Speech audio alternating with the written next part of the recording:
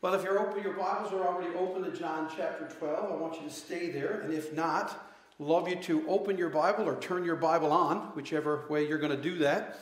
And we're going to spend a few minutes here now this morning looking at the very end of John chapter 12 as we bring the first half of this gospel to its conclusion. Again, I want to say a warm welcome to all of you and to everybody online. Indeed, it is a wonderful time for us to display our patience and our faithfulness and our hope in Jesus Christ and the gospel and circumstances, even when they're not as we would choose them. So today I want to ask you about your passion. If you've seen what Debbie posted online, or if you've got a bulletin or anything like that, you'll notice that the title of my sermon is Finding Your Passion in Jesus' Passion. And so what I want to ask you about this morning is, what indeed are you passionate about? And what I mean by that is, what drives you, or rather, who drives you? Where do your thoughts go? What do you think about quickest or most often or with the most emotion? Who do you dream about? And I mean right now, in the here and now, in January 31st of 2021, how many of you are thinking about, or you're passionate about, your spouse or your kids, about your mom or your dad, about your grandkids? For many of you, maybe you're passionate about a certain hobby. You're passionate about your job or your education. Some of you, I think, are passionate about politics. It seems to be a very important thing to be passionate about these days. Many are passionate about money or investments. Some are even passionate now about a holiday, or when can I go on a holiday, or where can I go on a holiday. I have been accused of being maybe too passionate about food. And some of us are passionate about food, especially barbecue, but you can never be too passionate about barbecue. Some of us, I got an amen there, I heard that, that was great. Some of us, many are passionate about sports, entertainment, TV shows, movies, movie franchises. But maybe the most accurate question when we ask this is, what would others say you're passionate about? It's one thing for you to tell me or me to tell you what I'm passionate about, but what would other people say you're passionate about? If I were to look at your social media presence, what does it say about your passion? If I talked to your spouse or to your parents or to your kids or your boss or your employees or your co-workers or your fellow students, if I talk to your parents, your neighbor, and ask them, what makes you tick? What makes you get out of bed in the morning? What drives you? But let me ask you this. What do you think Jesus Christ was passionate about? I mean, if you got asked that question, if somebody asked you this afternoon, you went to church today? Yeah, I went to church. You read a Bible? Yeah, I read a Bible. So why'd you do that? Well, I believe in Jesus. Oh yeah, why? And what was Jesus passionate about? What was Jesus all about? What drove Jesus? And actually, if you were listening to Emma when she read John chapter 12, 44 to 50, you can actually get John, the beloved disciple's perspective about what Jesus was passionate about. Jesus' last words have been recorded back in John chapter 12, verse 36 and 37, in which then it says, after that he hid himself from public view. And so verses 45 to 50 are John's summary of Jesus' teaching. So when you look at it, he's telling you and me, this is John saying, look, I want you to realize I've spent the first half of this gospel explaining to you who Jesus is, what he said, what he did, how he came, why he came. And oh, by the way, I've also showed you in these conversations with Christ how people reacted. This is basically his purpose statement summary before his final purpose statement that I will read again in John chapter 20, verses 30 to 31 in just a few minutes. But up to this point in the first 12 chapters of the Gospel of John, you've had 7 signs. You've had 5 I am statements. Jesus has healed people. He's preached. He's been attacked. He's been maligned and accused. He's spoken to the downcast and to the upstanding. And here on the last day of January in the first month of 2021, I want you to realize every one of you, male and female, young and old, every one of you is represented not only here in this room, but represented in John chapter 1 to 12. The book of signs is now coming to an end. And when I preach again, starting in John chapter 13, all the way through 21, that is called the book of Jesus' Passion. John's gospel is divided into two. John 1 to 12 is the book of signs. John chapter 13 to 21 is the book of passion. Now, when I say to you about the passion of the Christ, most of you are probably thinking about the movie that was directed by Mel Gibson. And based on some of the smiles I'm getting, that's exactly where you went.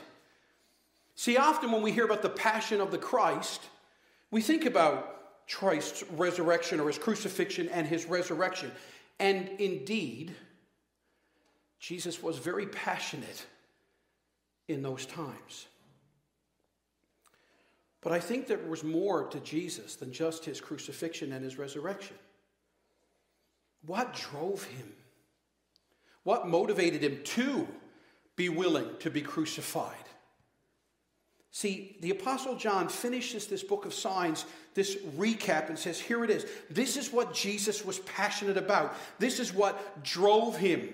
Verses 44 to 50 tell us why Jesus came, what he came to do, and what's at stake for the world. And so that by the time you get to the end of this chapter, John's purpose statement is now made clear. Remember in John chapter 20, now Jesus did many other signs in the presence of his disciples, which are not written in this book. John included 7 specifically chosen ones. But these 7 are written so that you may believe, and here it is, that Jesus is the Christ, the Son of God, and that by believing you may have life in his name. Now, for many of you in this room, and a lot of you watching online, you'll be like, hey, Steve, that's great, man. A good evangelistic sermon. That's great. Preach to the lost. No. I'm asking you as Christians, what are you passionate about? I'm asking what drives you? What motivates you? What is of importance to you? Because you see, what's more is that everyone in this passage, and I mean every one of us in this room and online, every one of us is in one of two camps. You either believe and respond to this claim in John chapter 12, 44 to 50, or you are part of a group that chooses to reject this message. And I would submit, when you reject this message, you embrace a hopelessness in life. But I also believe that for every Christian in this room, every Christian online, this passage of John is a way of both asking us and telling us, is this your passion? Are you passionate about the things that Jesus is passionate about? And one of the ways you know is, do you love, trust, and follow Christ? Do you want to be like him? Do you want to be like him? So I'm asking us all as we walk through this morning to observe and interpret and apply, and I want you to be honest. Don't pretend. Don't be pretentious. Don't be religious. Be honest about your passions and see if they align with Jesus' passions. So I first want you to notice with me this. If you want to take notes, in verses 44, 45, and 46, Jesus passionately calls people to believe. He passionately calls people. If you look in the passage, it begins in verse, and Jesus cried out and said. He wasn't passive, he was passionate. He cries out this message. Jesus was so passionate about why he came, he literally cried it out. All through the Gospels, Matthew, Mark, Luke, and John, you see his passions. Now let me ask you, put yourself back there 2,000 years. What do you think it would have been like to hear and watch Jesus talk and preach and do the things he did? Have you ever noticed that one of the great events in Jesus' life happened twice, where he goes into the temple and he actually shows and displays his authority, where he takes a whip and he drives out the money changers and he flips over the tables and he basically authoritatively decries what they had turned the temple into? What do you think that would have been like to watch? to hear, to listen to.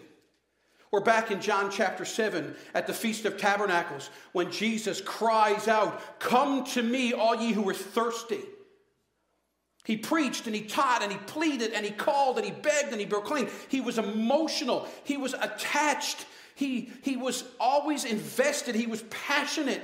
And John wants you and I to see and know and hear what drove Jesus. In Matthew chapter 9, Matthew tells us that Jesus was compassionate when he looked on the people as sheep without a shepherd.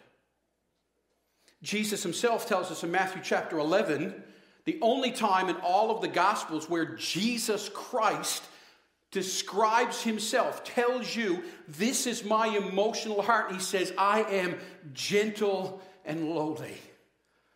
I'm concerned about you." So he's compassionate, he's gentle, he's lowly. Mark, in his gospel, tells us that parents were able to bring their kids to Jesus, and kids loved to be held by him, and Jesus would pray over them and bless them. So he was approachable. And then Luke reminds us that after those two blind men on the road from Jericho were healed, that he set his face as a flint towards Jerusalem. The idea was that Jesus was resolute. So we have a compassionate, gentle, lowly, approachable, resolute God in the flesh. And this is exactly what John wants you and I to see. Jesus is passionately calling people to believe in him because he is the way. Again, this expression, notice it in the very beginning of verse 44. And Jesus cried out. Do you realize only 5 times in Matthew, Mark, Luke, and John do you read about this? Twice is in the passion on the cross. Twice Jesus will cry out. But then there's 3 other times. I've already mentioned one in John chapter 7. He cries out for the people to come to him and find satisfaction. Now, listen to me, especially you young people and young adults. As you're trying to figure out what will make you happy, what will make you important, what will make you belong, what will give you satisfaction, don't you find it ironic that one of the most famous rock bands of all time, in the Rolling Stones, would write, "I can't get no satisfaction"? And yet here is Jesus calling to people saying, "Come to me and I will satisfy you. I will satisfy you." In John chapter 11, he cried out for Lazarus to come forth from the tomb. 4 days dead. And interestingly, again, the passionate, emotional Jesus, in that passage of John 11, it says that Jesus wept. He cried. He looked at the state of humanity. He looked into the faces of Mary and Martha. He saw the grief and the sorrow. He saw the pain. And if you've thought about that at all in the world that you live in with the coronavirus of the last year and a bit, and how many nursing homes and people have been ravaged. There's one nursing home right in Barrie, Ontario, where over 50 or 60% of the residents have died. Can you imagine the sorrow? The pain. And so Jesus doesn't weep because he's powerless. He weeps because he sees the powerlessness of us, of humanity. We can't stop death. And so then he cries out and he says, "Lazarus, come forth," because he was passionate for them to see that he could change what you and I can't. He could do what you and I can't. So John wants you and I to see in these very first verses that Jesus is passionate about the gospel. And I want you to see something because it's very important. Look at these first few verses. Jesus isn't crying out because people won't believe. Jesus is crying out to tell people why they should believe. See, Jesus isn't angry. He's not ticked off. He's not exasperated. I want you to realize that's a massive thing for you and I as believers to understand. In a world with COVID and restrictions, with the political climate in our world today, with the social media poison all around us, Jesus doesn't yell at the world with condescension. Jesus doesn't mock the world. He doesn't try to win arguments or act superior. Jesus pleads. He cries out. Look at it again. Look at verses 44 and 45 and 46. He cried out and said, whoever believes in me believes not in me, but in him who sent me. And whoever sees me, sees him who sent me. I have come into the world as light. So why? So that whoever believes in me may not remain in darkness. So again, watch this now. Jesus is basically saying three things. I speak for God, I reveal God, and I light the way to God. That's what he's basically telling you and I. And I'm telling you, more than ever, on this last day of January in 2021, when I look at so many of your faces, young and old, and the journey and life experiences you're walking through and the circumstances of your life, you need to realize, you need to make a decision this morning. Do you believe that Jesus passionately pleads to you and says, I will tell you about God. I will reveal God to you. I'm the way that you can get to God. He pleads with the world. You remember that in the Gospels 3 times, God the Father speaks from heaven. He does it at Jesus' baptism. He does it at Jesus' transfiguration. And again, here in John chapter 12, at his triumphal entry to Jerusalem, basically 3 times, God the Father announces to the world, I love my Son. This is my beloved Son. Hear him. Hear him. He is glorified by Jesus. And so Jesus passionately speaks for God. Remember back in John chapter 9 when he healed the man born blind and everybody wondered who sinned, this man or his parents? And Jesus said, neither, but that you would know that I am God. And he heals him. A miracle that had never been done in human history and has never been done since. A man born blind, given his sight. When he called out to Lazarus out of that grave, when he calmed the storm on the Sea of Galilee, when demons were trembled before him and had to do whatever he said. Do you remember even when he preached that famous Sermon on the Mount? Do you remember what was said at the end of it? This is what Matthew says. And when Jesus finished these sayings, the crowds were astonished at his teaching. Why? For he was teaching them as one who had authority and not as their scribes. See, God, Jesus comes and pleads with you to believe the gospel, not because he's angry, not because he wants to win an argument, not because he wants you to feel like he's the superior one. He wants you to realize he speaks for God, and God is good, and God is kind and generous and holy, and he would never lie to you. So he wants you to see this. So Jesus pleads with us to believe that he speaks for God because he reveals God to us. Now again, I think I'm looking out, and maybe 1 or 2 of you, actually there's a few dudes over here I don't know well, but see, I tried to be as dressed up as good as you guys are. Yeah. But I do know this, whether I know you really, really well or I've barely met you, I know that every single person in this room and every one of you online has at some point in your life asked these questions.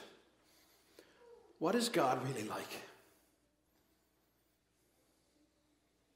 And the truth is, we all wonder, does God really care for me? Think about it. There's 8 billion people on this planet. 8 billion. And here you and I are living our little life on this little island, in this little city. And it's very easy for us to say, does God care and know that I exist? Does God care and does it matter that I am here? Does my life mean something? And I want you to realize, every one of you, that Satan and the world wants you to believe that God doesn't care. They want you to believe that he doesn't exist or he's too busy for you. They want you to believe that your life will only matter by what you do in the here and now. But Jesus comes and passionately says, I came to show you God. That's why Paul told the Corinthians that Jesus is the image of the invisible God. If you'll study Jesus, you'll know God. And watch this now. Jesus says, whoever sees me, sees him who sent me. Now the Greek here means, when he says the word see here, in our English, it's where we get our word for theory, or where we get the word for theorize. And this is huge for you and I in 2021. For we might say, Well, it's great that Jesus came along in the first century and said, if you see me, then you see God. But that doesn't help me because Jesus isn't here. Well, what you really need to realize, John is telling us, if you study Jesus, if you learn of Jesus, then you will realize that you will know God. That's why Jesus said what he did in Matthew 11. Come unto me, all ye that labor and are heavy laden, and I will give you rest. Take my yoke upon me and what? Learn of me. Learn from me. If you want to know God's love, study God's word and see how Jesus loved. If you want to know God's wisdom or his holiness or his power or whatever you want to know about God, learn from Jesus. And so what does that mean practically? Do you realize that when God first created Adam and Eve, the original intention of humanity was that we would be the perfect reflectors of God? Every one of us, our original intent was that we would display God. I once heard Tim Challies preach a sermon how God is the original idol maker. And what he means by that is, do you ever realize God created us with eyes that can see and ears that can hear and mouths that can speak, and he created us and we are supposed to worship him, adore him, sing to him, and yet in our sinfulness, in our brokenness, we have started to create idols of our own. We carve them out of our own hands, or we chase things, and they have eyes that can't see, and ears that can't hear, and mouths that can't. So we create them, and then we bow down to them. This is how perverse sin is. And this is what Jesus is exposing. He says, look at me, and I will show you the way. Jesus doesn't just show you God, he shows you what it actually means to be human. He shows you how to love and care and give and share and communicate and be in unity. And by the way, I would say in 2021 more than ever, the whole world is looking for this. I don't think in all of my lifetime I have ever been more aware of a chaotic world that's literally turned on itself. And yet it doesn't matter who you speak to, male or female, young or old, or what their political bend, or their outlook, or their cultural bend, or anything like that. They will all say to some level, I am looking for peace and happiness and satisfaction and security and safety. The world is looking at it, and Jesus is saying, I am the one that can give you this. Why do you keep chasing after stuff that won't satisfy? Come to me. So let me ask you, have you? Will you? I know the world is a scary place right now, especially for those of you that are young. But I want you to realize that Jesus is passionate for you. He's never going to leave you. He'll speak for God to you. He'll reveal God to you. He'll light your way to God. And especially those of you in this younger generation, I want you to realize you have an amazing opportunity. Because now more than ever, with all of the confusion and all the chaos, if you will choose to trust God and lean into Jesus and follow him and be brave about it, you will stand out more than ever in a long time. And I believe God will do amazing things with you. Oh, and by the way, for those of you that are my age and up, that's also true for us too. Will we trust God and follow him? Now, notice next that Jesus passionately warns people not to reject him. Jesus passionately warns people not to reject him, and he does this in verses 46, 47, and 48. Now, I want you to stand back for a minute and think about the world. Well, let's call a spade and be honest, all right? I've tried to do that for a little bit. I want you to think about all the challenges we're facing here in 2021.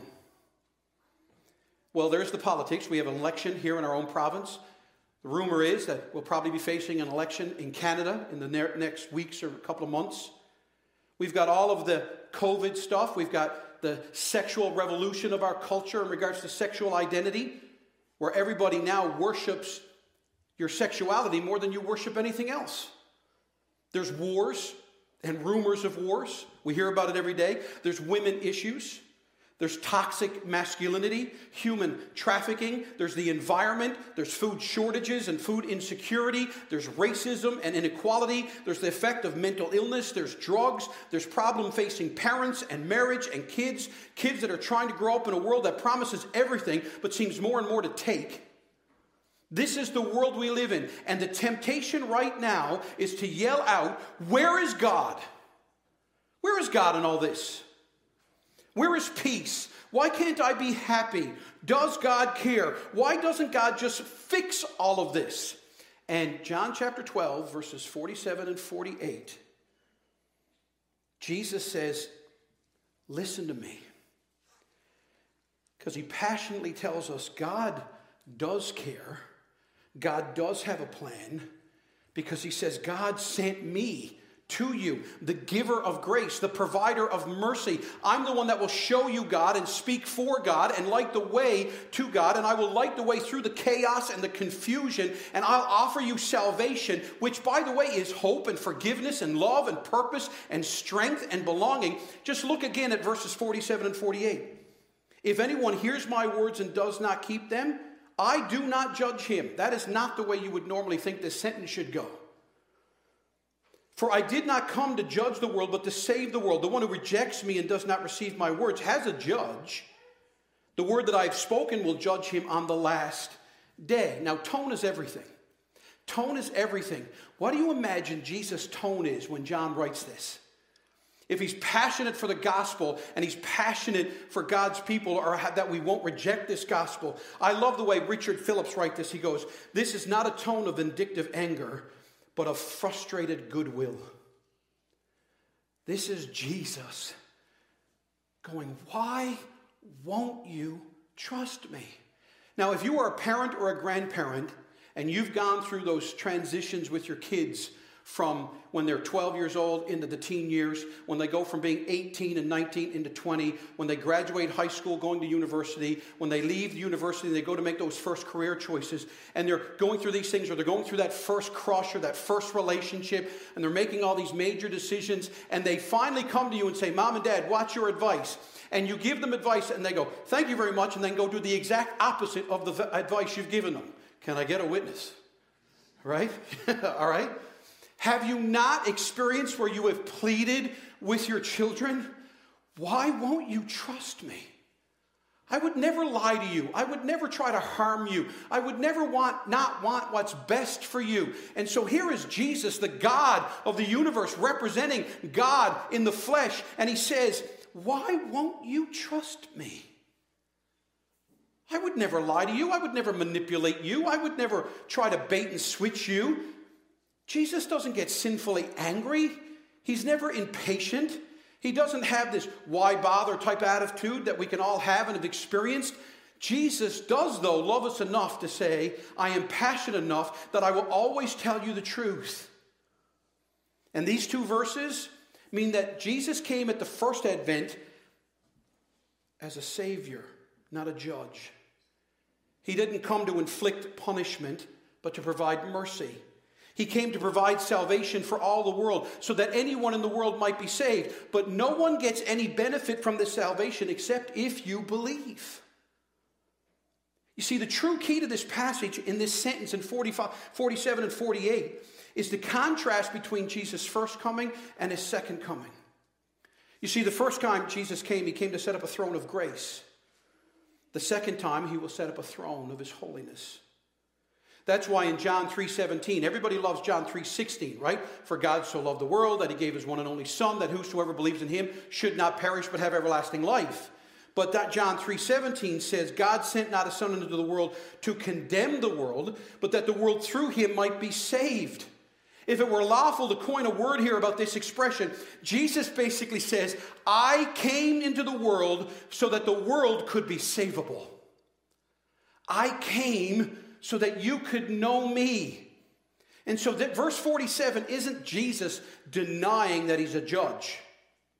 In Matthew 25, Jesus clearly says that he will judge. Paul told Timothy that Jesus is the judge of the living and the dead. The book of Revelation clearly tells us that Jesus is the judge of all things. So what Jesus is doing here is passionately pointing out that if you reject him, it does lead to condemnation. But it was not for condemnation that he came. I didn't come to judge the world. I came to save the world. And so verse 48 is meant to be seen as, you reject me, if you won't receive my words, then my words that I have spoken will judge you. So everybody needs to realize, unbelief, to not believe in Jesus, is not an unwillingness to say, I don't agree with these things you're saying. What Jesus makes crystal clear is that unbelief is a flat refusal to listen to him and acknowledge his claims. If you reject me, that is, you refuse to listen to me, then his very words of love and mercy and grace will be what judges you. Unbelief is not trusting Jesus, and it faces certain judgment by the everlasting truth that Jesus proclaimed that he was given by the Father. The one who rejects me, notice, is connected to refusing to listen, which means the judgment will not be a matter that God's in a bad mood or that he's got favorites. But God needs to do what God has to do because he's holy and righteous. And so, catch this now. If Jesus was passionate about this, then what should we learn from this? Martin Lloyd-Jones, the great King's doctor in England, he said, from the beginning to end of the Bible, here's the message. It is that there is going to be an end to the world, and that at the end of the world, who we trust and what we followed matters.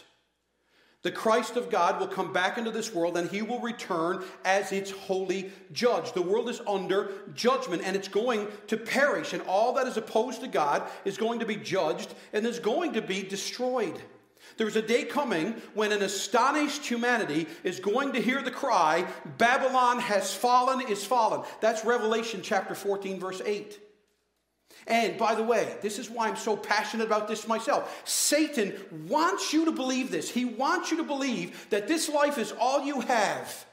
He wants you to believe just going to live and let live. And young adults, you're learning about this. If some of you with Adam and David in that book by Jared Wilson about the gospel according to Satan, he wants you to believe that all you have is this life now. By the way, Satan doesn't care if you're religious. He's not at all bothered. Go to church, dress up nicely, do a few things, have a few platitudes, do a few nice things. He is not at all concerned if you want to be religious, play a part, feel good about yourself, as long as you don't listen to or trust in Jesus. And that's why Jesus makes it very clear. You and I are responsible for our decisions. Only God can save. You can't save yourself. But you and I are responsible for our reaction to Jesus. A.W. Pink says, every man and woman who hears the gospel ought to believe in Christ, and those who do not will yet be punished for their unbelief. So Jesus passionately pleads with you, not just to hear him, but to listen to him, to trust him. He is the one who speaks for God and reveals God and lights the way to God. He is the one who loves you. By the way, he's the one who's lived for you. He's paid the price. So don't reject him.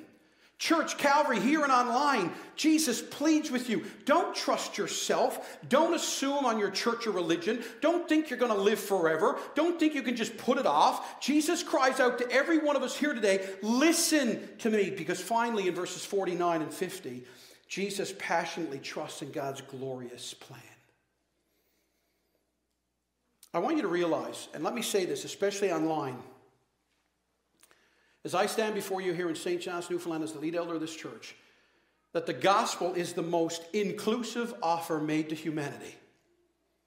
Everybody, all 8 billion human souls of planet Earth, can hear this invitation. Come to Jesus. But I want you to also know that it is also the most exclusive offer ever made because you can only come through Jesus. Later on in John chapter 14, verse 6, Jesus is going to say, I am the way, the truth, and the life. No man comes to the Father but by me. So listen to me now, especially those of you that are young and you're entering university or entering into your careers or entering into marriage. Listen to me. Every way you want to live is a way to get to God. You can live whatever way you want, and you will get to God as judge. There's only one way to get to God as Father, and that's through Jesus Christ, the one who speaks for God and shows us God and lights the way to God. So it is not what the postmodern world is telling you. Live your truth. As long as you don't hurt somebody, live however the way you want. That's a very nice idea, and yet those of you that are living this out know it doesn't work. There is only one way to God as Father, and that's through Jesus Christ. And that's why it's not extreme for Jesus to call for faith in him as the Son of God and Savior. Jesus asked and demanded nothing more than God the Father authorized him to ask and demand. That's why he does it. Realize that God has authorized him to call us to faith, and this is why Jesus says what he does in verse 49. And so let me ask you, does it bother you that Christianity insists that salvation can only come through Jesus? That's why Paul says what he does in Acts chapter 4, verse 12. There is no other name given among men where you can be saved but the name of Jesus. Richard Phillips challenges again. He says, too often we debate matters of truth and morality in accordance with the world's standards. So we argue against abortion, and some Christians try to show the economic value of an increased birth rate. We argue about sexual ethics and identity. We present the sociological and the psychological argument, but these arguments, even when true, lack authority.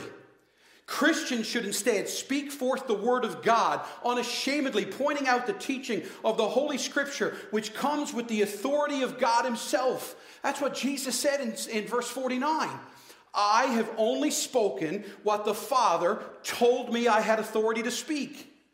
So guys, listen, when you are presenting the gospel, when someone asks you why you're a Christian or why you go to church or why you do what you do or say what you say or believe what you do, can I just admonish you, stop trying to win arguments. Stop trying to just win fights. Don't get on Facebook and argue with people. Don't get on Twitter and just tweet back and forth. Rather, love people because Jesus loves you. Patiently display the kindness of God. Don't act all superior. In fact, if you actually believe that you're a sinner saved by grace, it will humble you and make you kind and gentle and patient. Jesus says, I'm offering you eternal life. And he'll later pray in John chapter 17, and this is eternal life, that they might know you, the only true God, and Jesus Christ whom you've sent. God's word is life. It's eternal life. It's the gift of perspective on this life and the hope of life after death. It's freedom from terror that you only have this life because what you do in life isn't going your way. What do you do if you've got to deal with all the mundane of life? But Jesus offers us life now and for eternity. Everything you do counts. Even when you suffer well, it counts. When you love your wife day in and day out, it counts. When it's hard and no one notices, it counts. God does. When you study for that test, when you listen to your boss, when you forgive your parents, when you love your neighbor, when you pay your bills, when you help the hurting, when you sit by a hospital bed, when you send a kind email, when you don't yell and demand or give in to your insecurities and fight for what doesn't matter or last, that counts. That's how special God makes your life. He can command us to turn from our sin and trust him because it's the greatest offer you're ever going to receive. Let me illustrate it this way. Jesus can command us to trust him because he has shown us what it looks like to trust God. Okay? The story is told of a virtuoso, a pianist, who performed his first concert at Carnegie Hall. Apparently, when he did it, the crowd was awed by his playing and demanded an encore. And afterward, nearly the entire audience were rising to their feet and cheering.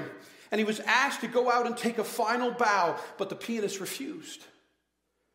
When challenged about this, he peered between the curtains and pointed out to all those that were working in the back a very small, unassuming man in the balcony who remained seated. He told the guys at the back, he said, "Do you see that one little man up there?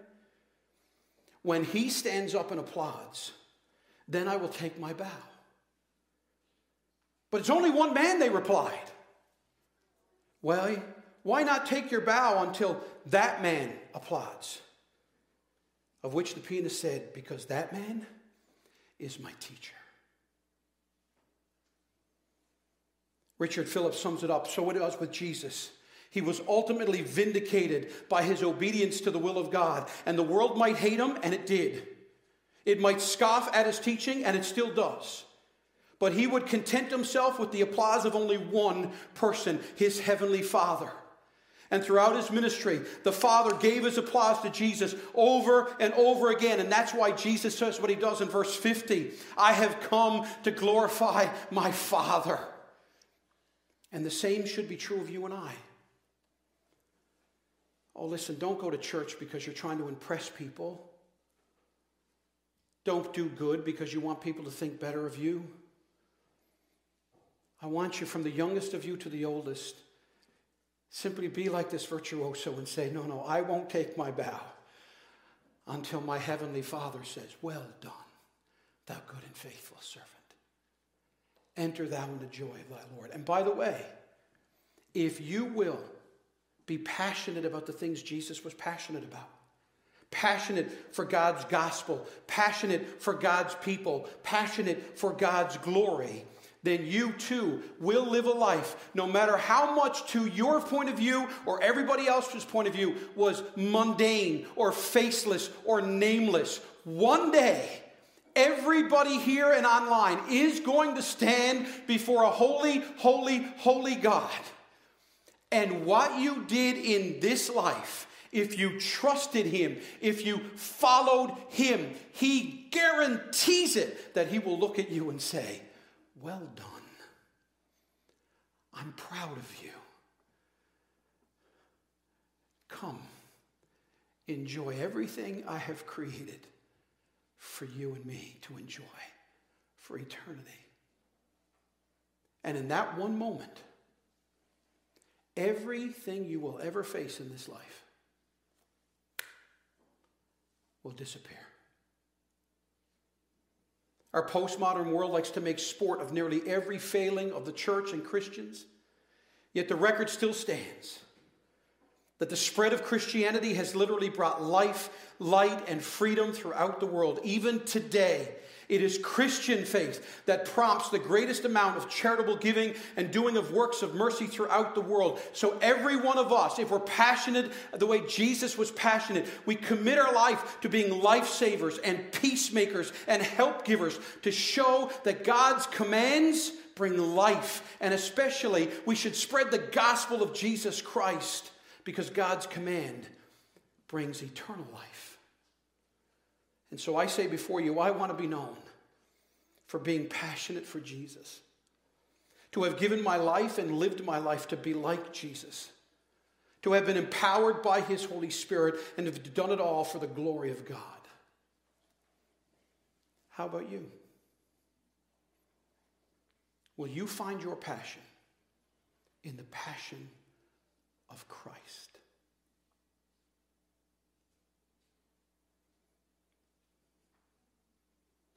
Let's pray. Oh, Father God, Lord, church is an amazing and yet sometimes unpredictable thing.